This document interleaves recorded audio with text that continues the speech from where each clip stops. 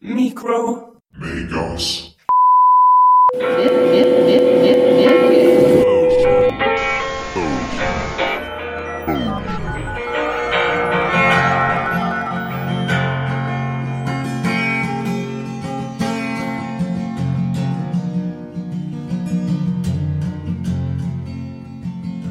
Jenna Gardner is a Montana native, more or less. Although her family originally lived in Phoenix, Arizona, they relocated to the town of Hamilton in western Montana when she was in 7th grade. And although she now spends much of her time in New York City, Montana will always be her home. Armed with an accounting major from MSU and experience working at Triple Creek Ranch, Jenna founded J.G. Blackbook, a consulting firm for companies in the travel sector. From that start, she has developed a network of businesses and organizations, almost more than I can count. To start our interview off, I asked her to give a quick rundown of this list. It's really great to be here in beautiful Bozeman this morning on this sunny day. I am the CEO of JG Worldwide, the parent company we created to house our various companies. In the portfolio, we have 2 award-winning marketing agencies, Mercury here in Bozeman, and the company I founded 15 years ago in New York, JG Blackbook. In addition, we have 4 tour operators that specialize in creating custom trips here in the United States and Canada, Morocco, Spain, Portugal, Greece, Turkey, Jenna developed Egypt, her passion for Israel, travel at an early age when her family spent summers exploring the United States in a motorhome. We all loved it, but especially me. I loved to travel. I knew that travel would be a big part of my life. I never realized, though, that I would be able to marry that passion for travel with a career. So I feel really fortunate that I did, but it wasn't something that was in the back of my mind as a kid. I just loved traveling. Was there any reason your parents thought travel was important? As a teacher, I think my mom really believed that seeing and touching and experiencing was a better way of truly understanding and grasping things than just reading in books. She believed in kind of that whole well-rounded education that included, all the senses versus just reading and learning about it. When she got to college, Jenna wasn't certain what she wanted to study, and even considered pursuing a career as a math teacher. But she eventually graduated from MSU with an accounting degree after discovering a love for the subject. She went on to spend 2 years working in Portland and Seattle. But Montana never stopped being home, and she was eventually drawn back. I moved back to Montana because my hometown, Hamilton, had a position open for a business manager of the school district. So I went to work for the school district, loved that job, and did that for a couple of years. Jenna had worked for Triple Creek Ranch, a luxury resort in the Bitterroot Mountains, while in college. During her stint here, she befriended a couple who were visiting as guests. Eventually, these 2, Craig and Barbara Barrett, bought the ranch and contacted Jenna to help them create a budgeting plan. She took them up on the offer and left her position at the Hamilton School District. So I worked on some projects for them in accounting for 2 or 3 years, and then Barbara Baird asked me if I would work for her full-time in sales marketing, which was kind of a joke because I'd said to her, I don't know anything about the tourism industry and I don't know anything about sales marketing. And she said, neither do I. Let's all learn it together. And I've never looked back. At what point did you start thinking that you'd want to make your own business? So when I was a kid, I used to always say I was going to own a business. And then I went through high school and college and was focusing on a degree and a career and had never really thought about starting a business. But I had moved to New York and worked for Ritz-Carlton. And one day I was like, I'm going to start this business. And I did. And it was a few months into it, maybe even a year, that I looked back and I was like, wow, I started a business. I'm really actually doing that. I always say, be careful what you throw out to the universe. I'm one of those firm believers. If you throw things out to the universe, let it marinate, don't dwell on it, it'll eventually come back to you, maybe not in a form that you recognize at first. I founded it at a good time in my life. I was 33. I had 2 hotels, Triple Creek Ranch, where I started, being one of them, and a very dear friend of mine who worked for the Wauwinet up in Nantucket that needed someone to help them with sales and marketing. And so I had 2 clients when I started out, and I didn't have financial support or friends, but it just slowly took off and grew on its own naturally. And how fast did it grow? How long until you started getting more clients? I hired my first employee within the year and then had hired 3 more within the second year. So it grew pretty steadily, but the first couple of years were definitely the hardest. And anybody who owns their business as an entrepreneur, the good thing is my education really helped because I was doing accounting and invoicing and billing and taxes on top of contracting and finding clients and doing most of the work. And so I say it was a good time to start at 30 because I had unlimited energy and no kids and resources that, on the weekends I could work. Yeah, and so nowadays, obviously you have roots in Hamilton, Montana, you've mentioned that, but nowadays your company is based in New York City. So why would you leave the East Coast to come back and do an interview for a podcast here in Bozeman? So New York City is our East Coast headquarters for a few of our companies. But when we started buying our tour operators 3 years ago, a lot of the business that we do, a lot of the travel that we promote is to the Western United States and the national parks and people wanting to get out and see what we call real America. And we've always said we needed a West Coast headquarters. So my CFO and COO and I were debating, where that makes the most sense. And we had actually landed on Bozeman over a year and a half ago, just because we love the town. Air access makes it easy to get to. Bozeman has this mystique about it. For people who don't know Bozeman, you say Bozeman and people are like, oh, I want to go to Bozeman. They don't even know anything about it. And so we'd already thought about Bozeman, and then Mercury came up for sale. I'd known that agency over the past 10 years. I've sort of been watching them. And we flew in, and in 30 days we closed the deal to buy Mercury and just make this our West Coast base. Mercury is a Bozeman-based marketing firm that's received national awards and recognition for their campaigns. Jenna had been watching them for a while and had already been impressed by their work. And they launched this nationally award-winning campaign called the Get Lost campaign. It was all over the subways of New York, all over the banners, and there was this huge sense of state pride for me, being a Montanan, seeing it everywhere. You'd hear people on the subways talking about Montana and whispering, reading the ads. And I just, again, it's one of those things I say, watch what you throw out to the universe. I was like, I want to work with them one day. I want to work with that agency. They are really brilliant. What is Mercury doing for you nowadays? Mercury is working on a number of their own clients and projects here in Montana, but they're also working in tandem with our sister agency, JG Black Book, and it offers a really great perspective for us. We can have individuals for either firm who are interested in either in a local or close to home campaign or interest, or people can come to us and look for kind of that national exposure because we have both agencies. We have a really nice kind of yin and yang, bouncing ideas off of each other, coming from people who get big sky country and fresh air versus city folks. So do you feel like there's this big difference in approach between East Coast people and people based here in Bozeman?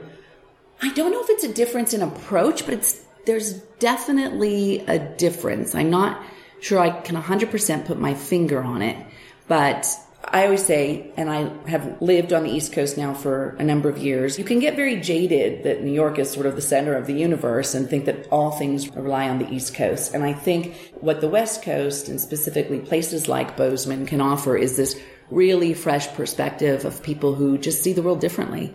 Now that you have Mercury here in Bozeman, do you have any other plans for expanding your interests in the city? We are opening up our headquarters for two of our tour operators, Revealed America and Discover Outdoors here. Revealed America has been rooted in amazing travel, and we send a lot of people through the state of Montana and Wyoming and this region. And so it makes sense that they'd have a headquarters here. Discover Outdoors, they get urbanites out of cities and out into the great outdoors. So they're East Coast based, but when we bought them, they were wanting to move West Coast. So they asked if they could move their hub to Bozeman. And so we plan to make this literally our sister office for our New York office. So we'll have a New York headquarters and a Bozeman headquarters. Having Montana's busiest airport next door helped Jenna make the decision to move operations here, and she had nothing but good things to say about the air service.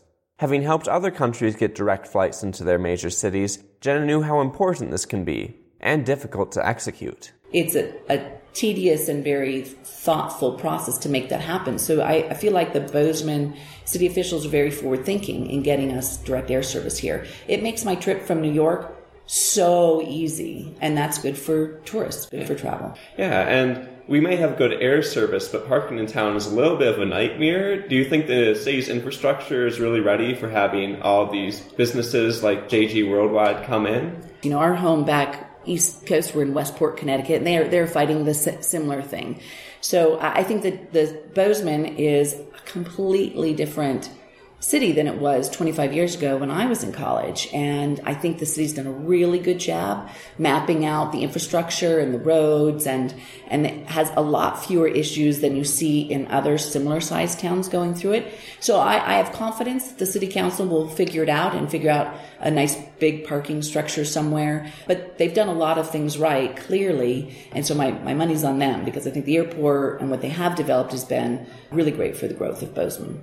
And speaking of attracting people, do you ever worry that if other corporations start following your example of moving their operations here to Bozeman, that the city and maybe even the whole state of Montana might change beyond recognition? I'm a big believer in change and progress. I know change is scary, and in human nature, we don't really like change, but we have to move forward. And if you're not moving forward, someone else is, right? So I think the change and progress in Bozeman and other places across the state are very positive. I know we feel that we don't want this to become the next California, but I don't think it will be, because I think Montanans are so steadfast in what they want out of Montana. I asked Jenna to justify her confidence. Montana tends to attract, in my opinion, people that have a very similar work ethic and life perspective that they have. And I think that's a good thing. I think that what Montana will keep attracting are people similar to us, and will be resilient in keeping out people that don't share the same values that we do as Montanans. I didn't want to pass up the opportunity to ask Jenna for her insights into the tourism industry. I decided to jump right in with this rather complex question. Tourism as an industry is sometimes looked at as being a little bit superficial. People complain that tourists just show up somewhere for 1 or 2 days and take some photos without actually connecting with the place, and then they just move on with their lives. Does J.G. Black Book try to address this sort of tourist mentality? Yeah, that's a really great question. So we can't really affect the behavior of every tourist. But I think it's good to take stock in how powerful the tourism industry really is. It supports 10% of world GDP. 150 national economies are sustained by tourism, and 1 in 12 people work in the tourism industry. And then in the United States, that's 1 in 8. So it's a huge positive resource for individuals. And I do believe strongly that the tourism industry, more so than the tourists, they have a responsibility in preserving and protecting the very things that we promote as tourism professionals. And in that vein, we started a foundation in 2008 called the Bodhi Tree Foundation, which really has 3 pillars: protecting sustainability and human-animal conflict, preserving cultural initiatives, and then helping individuals and humans in the regions where tourism is strong. And we've given to over 30 grassroots charities and really helped them kind of launch and get off the ground. And they all have a focus on promoting tourism in a respectful, responsible way, and helping the people and the places in those regions. So I think that that's what tourism industry professionals can do, and tourists should just enjoy it. And we all benefit from having their money come into our economies, and then they leave, and we can use their monies to preserve and protect the things that we need to. Yeah, and tourism is definitely essential to Montana. In 2016, visitors to the state contributed over $3 billion to the state economy. Those visitors can do a lot of damage while they're here, too. They can hurt the natural wonders they came to see. So what exactly is the Bodhi Tree Foundation doing here in Montana? So in Montana, we haven't chosen a charity specifically for Montana. We've chosen to protect and give money to saving the wild mustangs of America. And so there's a couple of big groups, one based in Utah, one based in California, raising awareness on the plight of the very iconic American Mustang. That's our one domestic charity that we're pretty involved in. But then we also give a lot of money to the national parks, not just in the fees that we pay to send tourists, but we actually donate to the national parks. So Yellowstone is one of them. Glacier, it's always been in the DNA of Revealed America, is to give back to our national parks, because there's so much money they need to keep those lands pristine and safe and protected. And do you have a favorite national park, or would you prefer not to choose favorites? Oh, hands down, my favorite's Yellowstone. And I'm not actually saying that because I'm sitting here in Bozeman. I just love Yellowstone National Park. I've taken my boys there already 3 or 4 times. They're only 5. But all the parks are beautiful. Maybe that one, it's more home to me because I am from Montana, but Yellowstone is my favorite. Although the JG family of companies is focused on the mid to high-end travel experience, Jenna doesn't want images of luxury resorts to convince travelers that leaving the country will be out of their price range. We can do the highest end of a tourism vacation, but we can also fit pretty much any budget that someone wants to have. So it depends on the traveler. It depends on what they're looking for. And I can tell you that even just going to Disney World and one of our iconic playground parks, which you want to take your kids to, that in a week can be much more expensive than taking a proper trip to Africa to see the wildlife there. We did some budget numbers for some mothers that were part of a big mothers group in New York, and I priced out for them the difference between a Disney World vacation and a safari for a family of 4, and Disney World was almost 30% higher. And if someone wants to start traveling on a budget, do you have any advice for how they should start trying to plan that trip? Well, because we're in the travel industry, I usually say if you really want to do some traveling, a travel professional can show you how to do it within your budget the best possible way. And they will introduce you to companies and to things to see and do that you wouldn't find potentially on your own on the internet, because there's so much information. Apart from being the founder and CEO of a successful company, Jenna is a mother. I asked her to share some insights about raising a family while also tackling her many professional responsibilities, so many of which demand frequent travel, often internationally. Yeah, so I was fortunate to have triplet boys 5 years ago at the ripe age of 44. So our house is, I always call it my mini fraternity house all the time. It takes a village. I say for all parents, you need a huge support system. I asked Jenna who her support system was. My parents live in Montana. My husband's family live in Texas, so we don't have a lot of family support, but we've created our own family network. So a couple of our coworkers spend a lot of time at our house. We have a nanny. I mean, raising kids has always been about community. And if you don't have that, your own community, which is your family community, I say, create your own community. We do travel quite a bit. My husband and I try not to travel too much together. And when we do travel together, we try to take the kids. So they've kind of grown up traveling. And I think that makes them already at their age, they're understanding what being a good global citizen is. Or at least they're starting to understand. Have you altered how you're involved with your companies at all since starting your family? I have. I mentioned earlier when I started, I kind of blindly fell into kind of starting my company and hadn't given it a lot of thought, but I was young. And so working nights and traveling 3 weeks a month and working weekends wasn't a big deal because I didn't have a family. I think over time, having, more people that work with me and having colleagues, I've transitioned that, but I always say we're not brain surgeons and we're not curing cancer. There are some urgent things, but a lot of things are not. And so I'm really good about separating my weekends and my nights. And I think it makes me more laser sharp focused in the work days. Like I don't get distracted by other things. I know what I need to get done because my kids are waiting for me to go to soccer with them or to go to karate with them. Jenna had one piece of wisdom in particular to impart concerning a good work-home balance. And there was one piece of business advice I saw at a conference or something that said, every time you add something to your list of what you're going to be doing, you need to take something off your list. You either delegate it or decide that that's not as important anymore. And so I think that's a really good thing to always keep in mind, just to balance yourself, because we can always add to our list, but we have to be just as diligent to take things off our lists. And then it sounds like you found a pretty good balance between your career and home life. Do you have any advice for parents, either fathers or mothers, who want to be able to have the same sort of balance between caring for their kids and also having a professional career?